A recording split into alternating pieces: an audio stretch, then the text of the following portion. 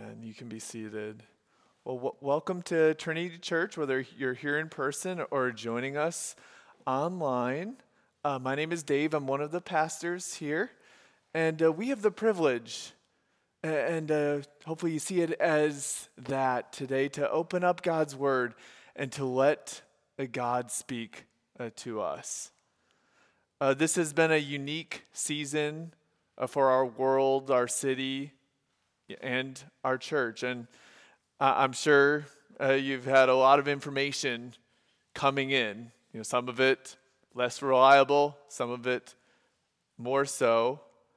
And if anyone here has been on like work type calls and stuff like that, I'm sure somebody has got to be sick of Zoom calls, go to meetings.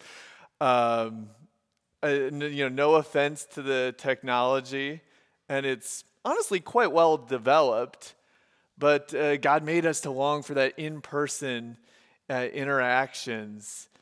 And one thing I realized on Zoom calls, the kind where they can't actually see you, and not the kind where you need to put a tie on, make sure, not that kind, but the kind where they can't see you and you're just listening to a training or something of that nature, that I would have a tendency to tune out when it was information I've already heard 10,000 times, just reviewing something I already felt that I know doesn't have much relevance to my life, my work, etc.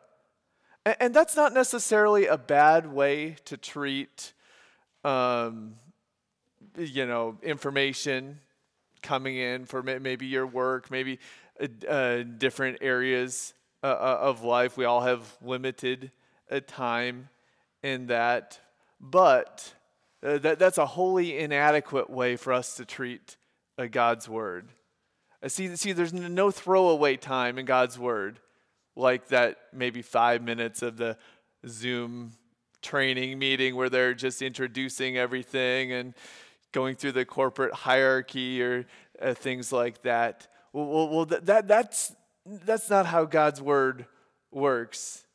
And God's Word isn't meant to be fully ingested upon initial read, in that we can read over it once, you can and gain truth, but you can read over it for the 1,000th time and through the work of the Spirit see things that, I never saw that, or I never saw how that applies to my life in that way.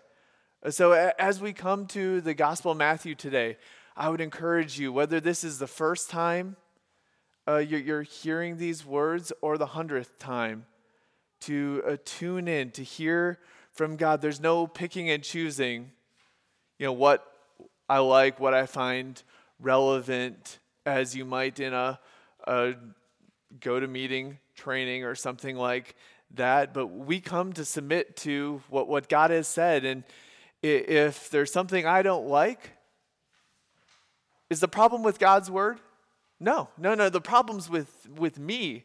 It's me who it needs to change.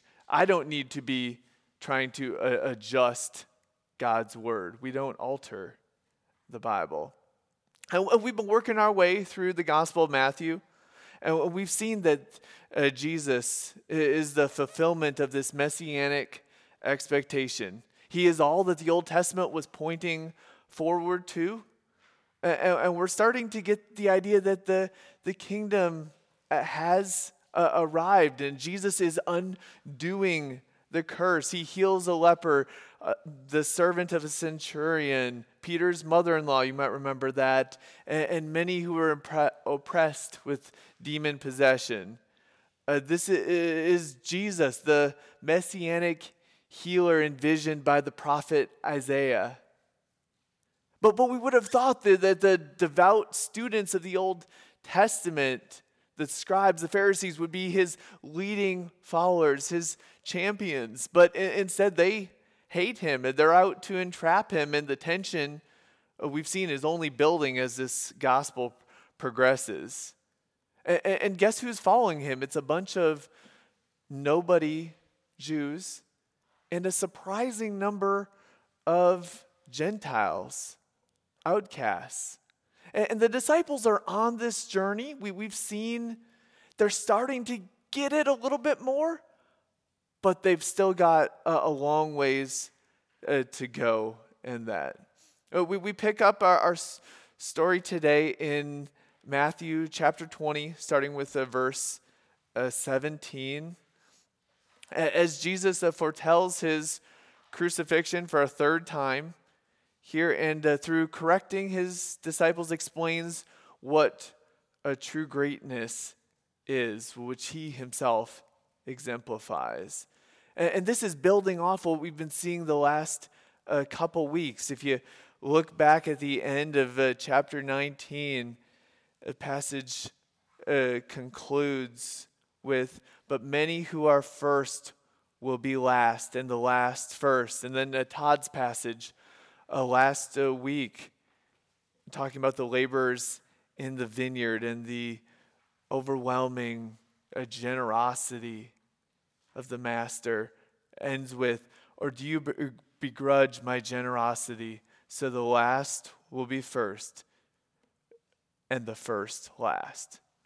With that in mind, let's read starting with verse 17 of chapter 20. "And as Jesus was going up to Jerusalem, he took the 12 disciples aside, and on the way he said to them, 'See, we are going up to Jerusalem, and the Son of Man will be delivered over to the chief priests and the scribes, and they will condemn him to death and deliver him over to the Gentiles to be mocked and flogged and crucified, and he will be raised on the third day.' Then the mother of the sons of Zebedee came up to him with her sons, and kneeling before him, she asked him for something. And he said to her, 'Well, what do you want?' And she said to him, 'Say that these 2 sons of mine are to sit, one at your right hand and one at your left, in your kingdom.' Jesus answered, 'You do not know what you are asking. Are you able to drink the cup that I am to drink?' They said to him, 'We are able.' He said to them, 'You will drink my cup, but to sit on my right hand and at my left is not mine to grant, but is for those for whom it has been prepared by my Father.' And when the 10 heard it, they were indignant at the 2 brothers. Jesus called them to him and said, 'You know that the rulers of the Gentiles lord it over them, and their great ones exercise authority over them. It shall not be so among you. But whoever would be great among you must be your servant, and whoever would be first among you must be your slave. Even as the Son of Man came not to be served, but to serve, and give his life as a ransom for many." Pray with me. Father God, we recognize that we are complex people with many thoughts, many desires. I pray that through hearing your word today, that your Spirit would work in us, that we would desire Jesus above all else, that he would be our treasure. Give us a passion for his kingdom to come, his will to be done, whether it looks the way we've envisioned it or not. And that may we be changed to look more like him through our time here today. We pray this in Jesus' good and glorious name. Amen. So this story resonates very well with most of us. Why? Well, we'll look at the different elements that, yes, are 2,000 years old, but they sure seem like they happened just yesterday. Competition to see who's the greatest and who gets the special positions. A family member, and in particular a mother, asking for her sons. And then all the others get upset because in some way they feel like they're in the competition too and not wanting to be one-upped That's not all that far away from where you and I live. Same feelings, similar things going on, whether we look in politics, business, education, family, home, and even the church. My favorite, though, kids. Why? Well, it's particularly easy and funny for us as adults to see the ridiculous nature. What will kids compete to be better at than others? I've learned just about anything. I mean, who sits where at dinner, who gets the mail, whose tongue is a better color from the popsicle, who can act like the most believable cat, which if you know our family, you know probably who wins that competition. And the disciples are no different in that they are having this same struggle concerning ambition and greatness. And as Jesus confronts it, he both provides us training in gospel leadership and a call to embrace his salvation. So let's start. We're going to work our way through the passage, and then we'll see a couple truths that Jesus is driving home to us today. This passage starts with Jesus foretelling his death and resurrection. And that may sound like a little deja vu, like, I'm sure I've heard that before. You probably feel like, I'm sure I've heard that from this guy before. And actually, I don't know how I worked this, but my last two sermons have also included the prediction of Jesus' death and resurrection. And as you can see in this gospel, that there's a point to this repetition, that it's starting to sink in a little bit more, the emphasis that everything is driving toward the death and resurrection of Jesus. It's getting a little bit clearer. There's a few different details, but it is all driving toward that. And it says here that Jesus was going up to Jerusalem, verse 17. So you always go up to Jerusalem as it was a city on a hill. And as we see here that the disciples are making this journey with him. There's a sense of a divine destiny present here in Jesus' words, as this is where all the action's going to take place as everything is moving toward Jerusalem. The Son of Man will be delivered over to the chief priests and scribes, and they will condemn him to death. Jesus was clear back in chapter 16 that the chief priests and scribes were involved in his death. And here, a little bit clearer, seems that they condemn him in some sort of trial. And as if Jesus condemned by the religious leaders, religious Jews, should not have been ironic enough, we learn that here that the Gentiles are playing a role in this and deliver him over to the Gentiles to be mocked and flogged and crucified. The Gentiles and Jews, if you know, they're not playing too well together. They're typically at one another's throats, but here we see in the death of Jesus that they're teaming up. This isn't what the disciples want to hear, this mocked, flogged, crucified, but they definitely need to know this. And it says, and he will be raised on the third day. As in Jesus' two other previous predictions of his death, Jesus concludes with his resurrection. He isn't defeated. Jesus wins. And now the action here switches a little bit to the mother of the sons of Zebedee coming in to Jesus with her two sons. James and John. You see her request here. She requests, say to these two sons of mine are to sit one at your right hand and one at your left in your kingdom. So just by way of a cultural context, it wasn't uncommon in that day for a mother to request on behalf of her grown sons. In that society, it was kind of a way for her to still have a continuing influence in their lives. We see that Matthew here places the request on the lips of the mother, but James and John are certainly in on it as she comes with her sons. And just the suggestion that there are places up for grabs at Jesus' right hand, at Jesus' left in his kingdom, it appears that James and John have been talking it over, telling it to their mom.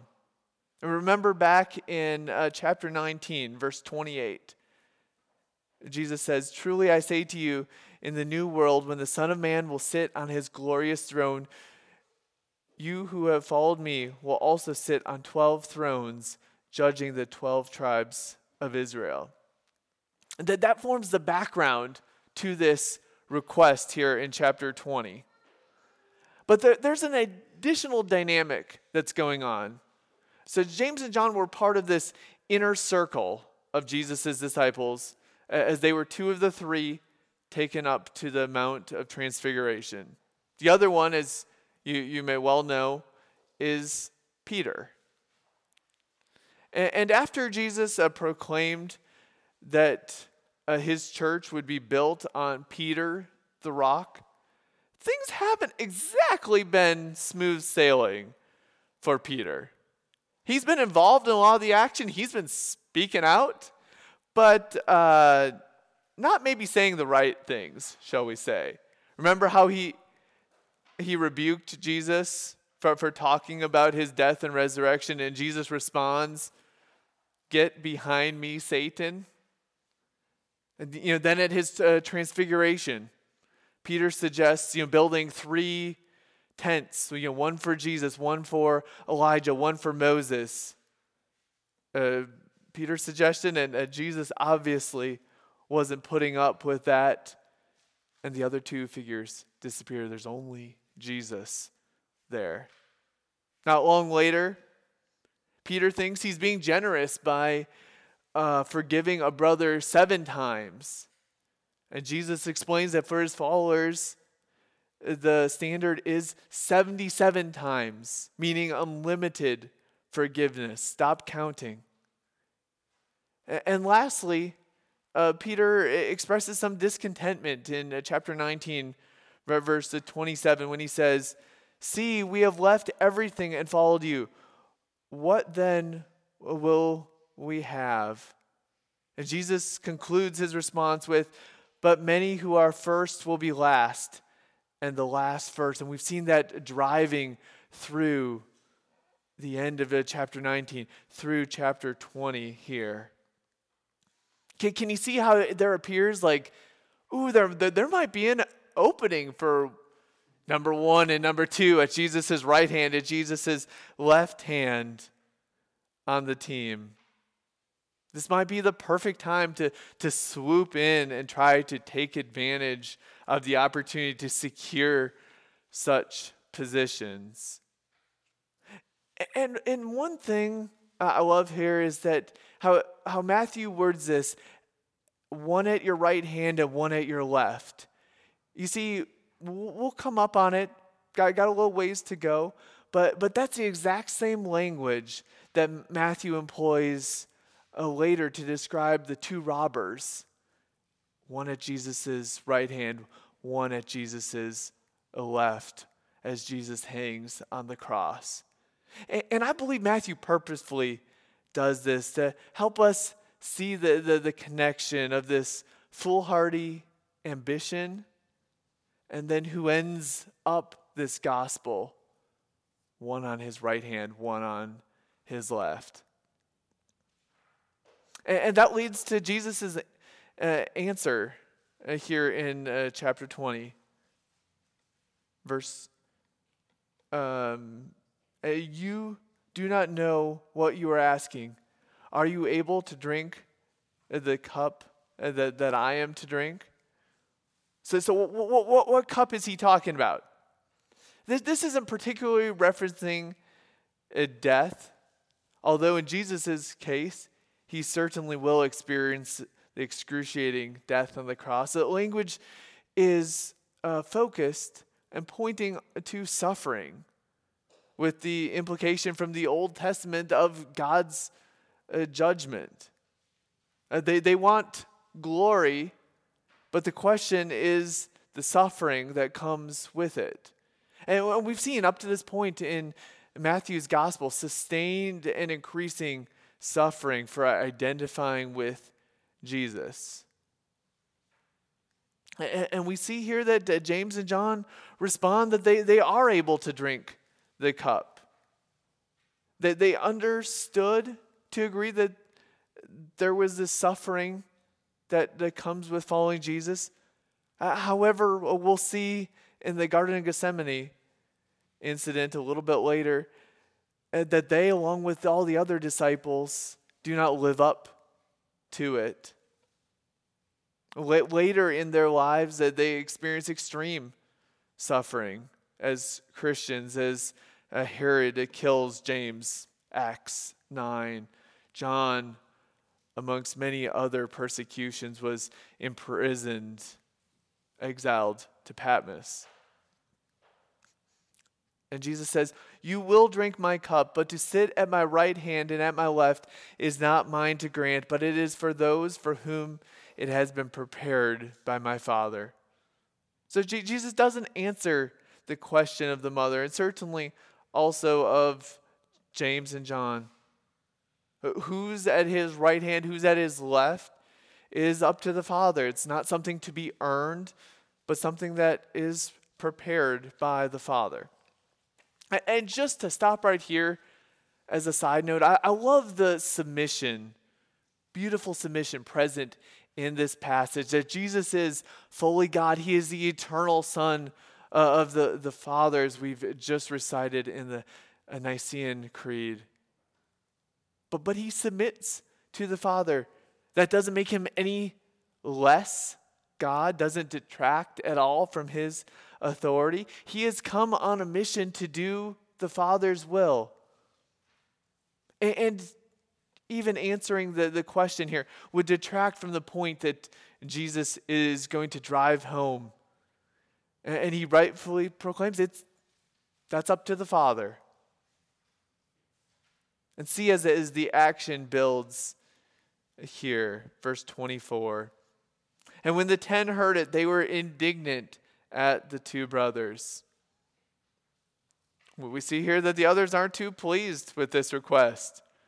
That they feel like they're in this competition too for the place of honor. They can't believe that they would have the gall to ask for that she with her two sons.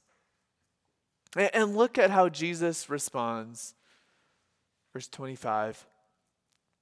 You know that the rulers of the Gentiles lord it over them, and their great ones exercise authority over them.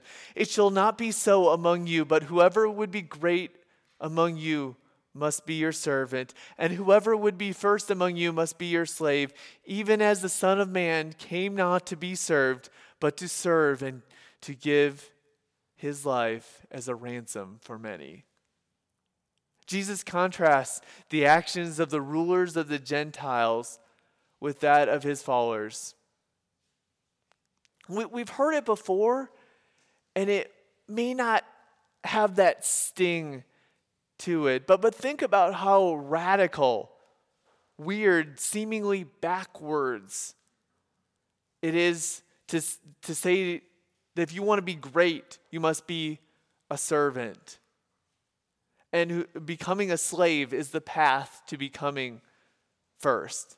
The disciples knew servants, slaves in their world. This seems ridiculous to them. It appears much more probable that becoming a servant or slave is a route to be not remembered, a route to doing menial, insignificant things. But Jesus proclaims it's a route to becoming first, a route to greatness. And Jesus is our example in this, he proclaims, in this type of servanthood, which leads to glory. So what do we learn from this passage? Well, let's first talk about leadership and greatness, and then we'll focus in on the death and resurrection of Jesus. Jesus is both our example and our ransom. And it's important that we look at the person and work of Jesus in such a multifaceted view. Why do I say that? Well, there's plenty of people out there who are cool with Jesus being an inspiring example, a good person, teacher, but he's not their savior because they don't have anything they need to be saved from.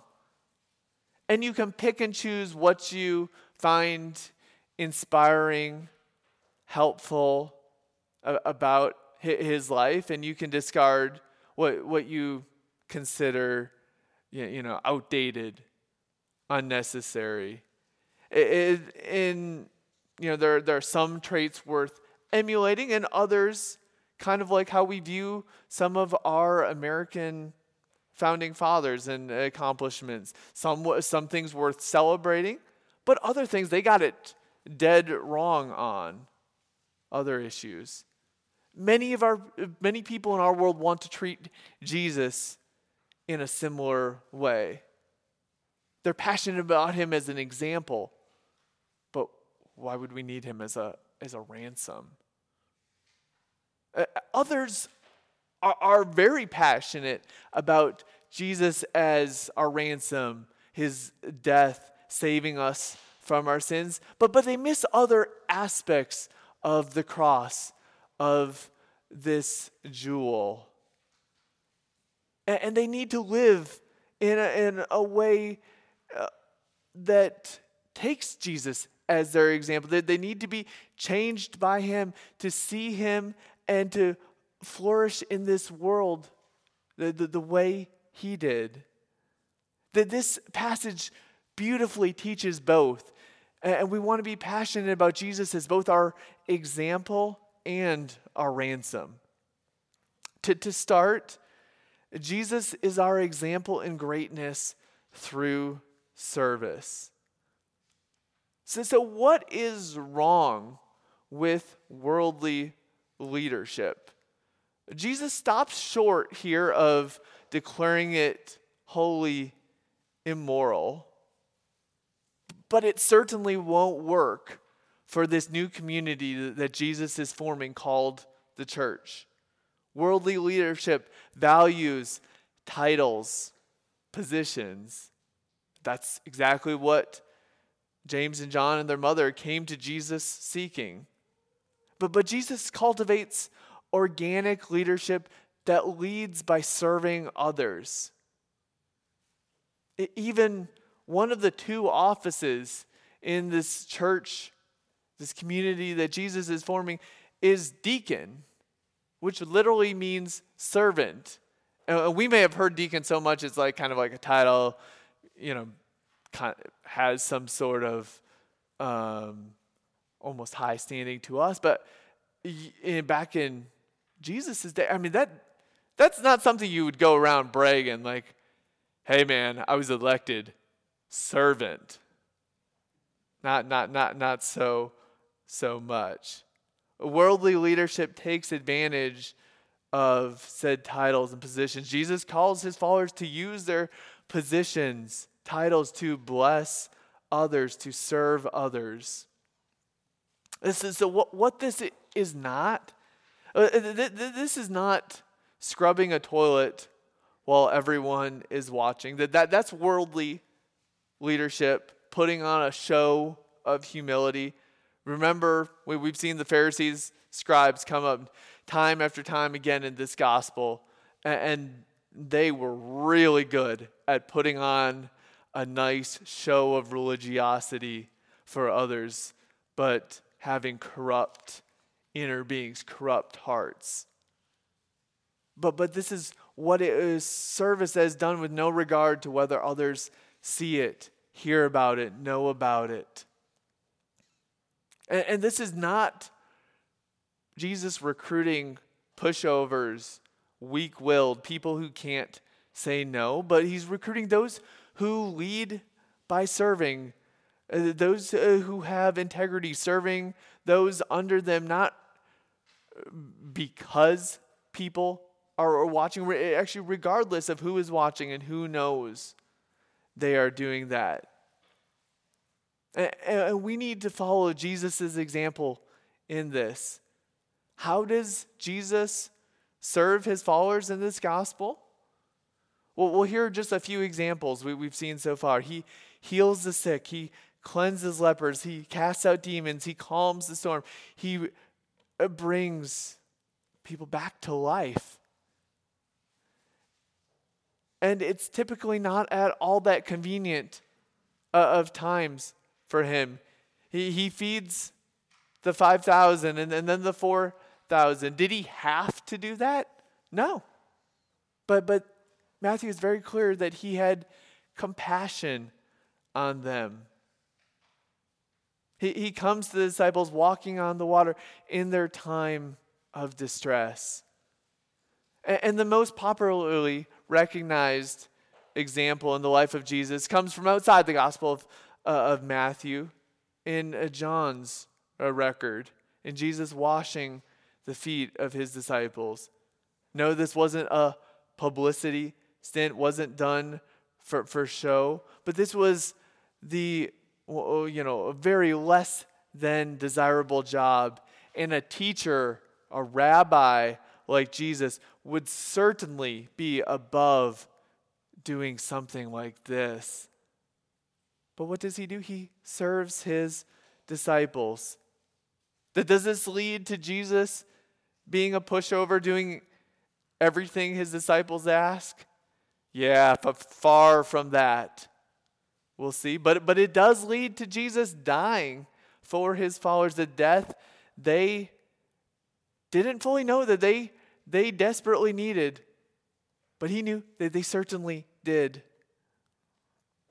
Matthew focuses on the chief example of Jesus' selfless service in his death.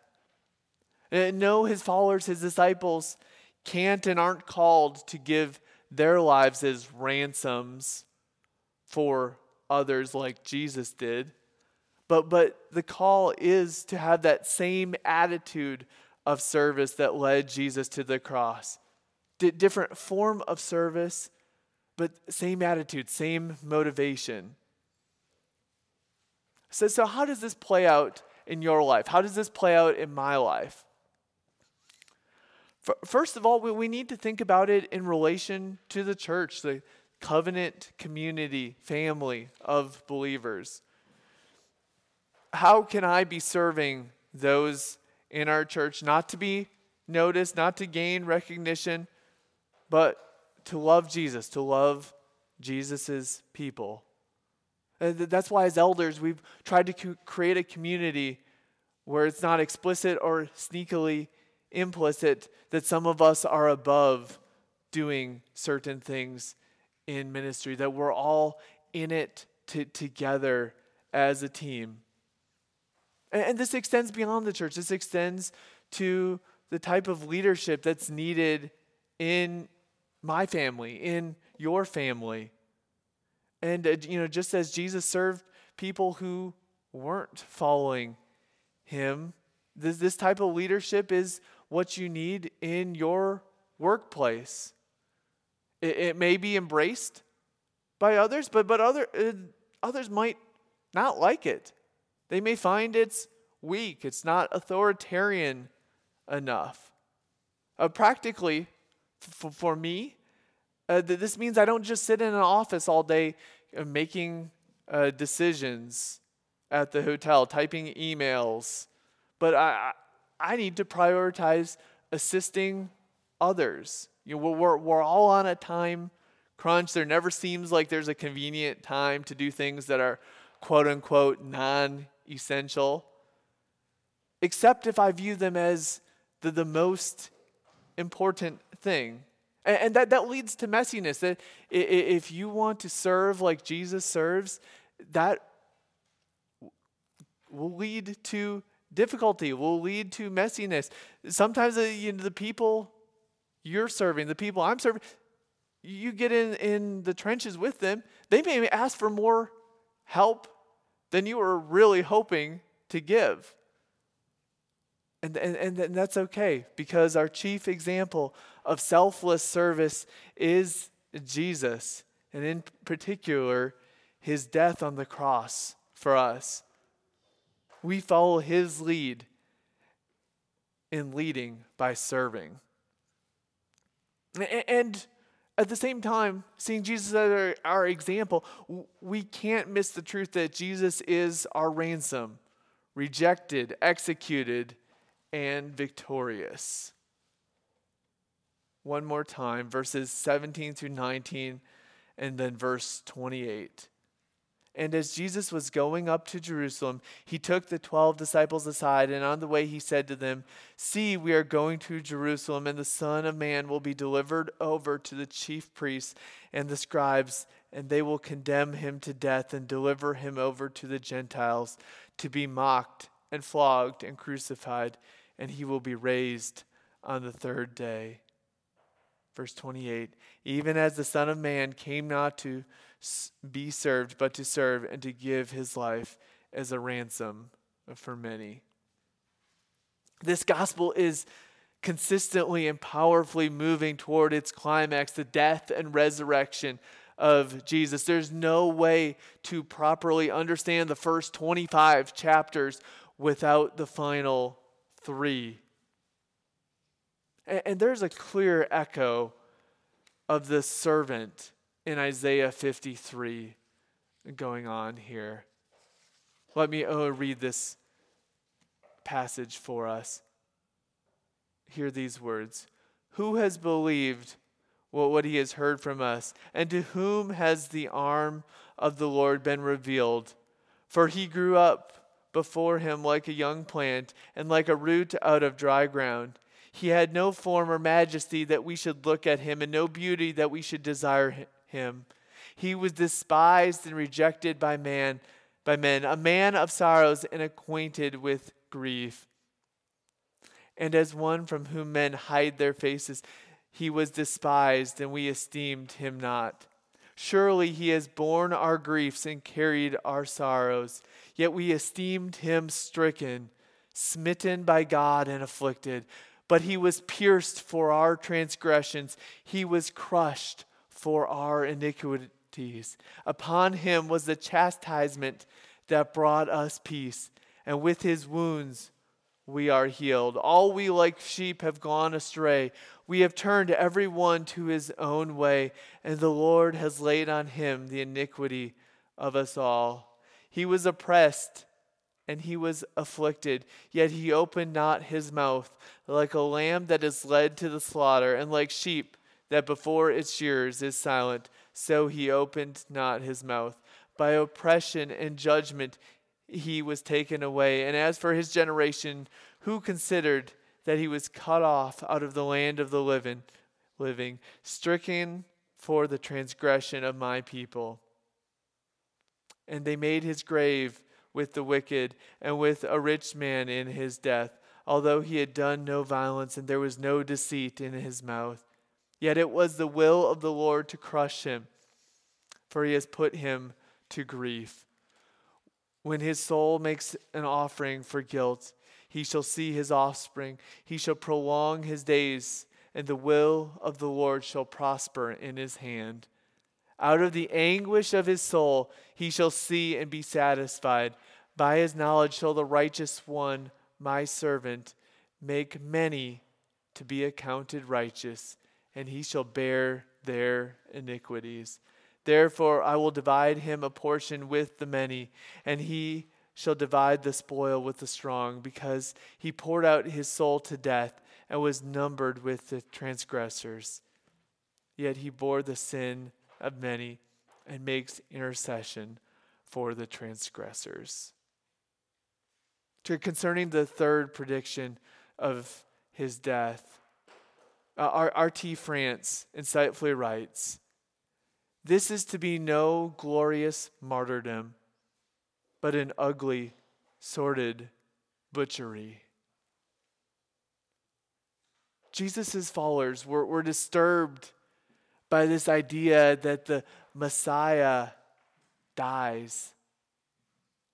And Jesus is adding abundant clarity that this is not like just some of the Jewish heroes of the past centuries who were martyred for what they believe. This is going to be an execution. The religious leaders, the Jewish religious leaders, the Gentiles, are going in together on this. And it's clear that this is the will of the Father. Jesus is going to be crucified, and the Father is going to be in on it. So what does it mean that Jesus is a ransom for many? Well, the term ransom was commonly used to refer to the price paid to secure the release of a captive. And the point of this passage is that Jesus' death is the payment needed to secure the release of the many. Did Jesus' death accomplish things that apply to every single person on the planet? Sure, absolutely. Namely, the offer of salvation. If you believe in Jesus, you will be saved. The more important question, though, is for whom did Jesus secure release? For whom did Jesus die in such a way, securing their salvation? And that obviously isn't every single person on this planet, but is for the many. God chooses people of every tribe, tongue, nation, ethnicity. Jesus' death doesn't just make something possible, but it secures their release. That is the point of the language here in this passage. If you press it farther, so who is this ransom paid to? To whom is it paid? Again, that isn't the question being asked in this passage, but the answer would surely have to be God. The price is steep. God himself crucified on the cross, which primarily magnifies our treason against this God and the lengths to which he would go to buy us back. Jesus is both our example in service and our ransom, paying the price for our release. The call today is to trust him as your ransom. And that starts with realizing your situation, that you're in slavery to sin. That the problem isn't other people out there. The problem isn't my circumstances, isn't your circumstances. It's your heart. You and I have committed treason against God. Jesus died the death you and I deserve to die, and he rose in victory, showing that he had defeated Satan, sin, and death. Our debt was paid in full. The call is first and foremost not to do anything as if we could earn God's favor, but to trust in what Jesus has done, to trust him as our ransom. And if you are here today and you have not done this, or you're listening to this online, my prayer is that the Spirit would work in you To not just see Jesus as a good guy, example, but to see him as the ransom for you. He died the death you deserved to die. He paid the price you owed, but you certainly could not pay. And for those of us who are Christians, we see that we need to be reminded of this, and that Jesus doesn't just leave us where he finds us, but he changes us. He changes us to look more like him and to lead by serving. That is true greatness in Jesus' kingdom. That is the will of God. Pray with me.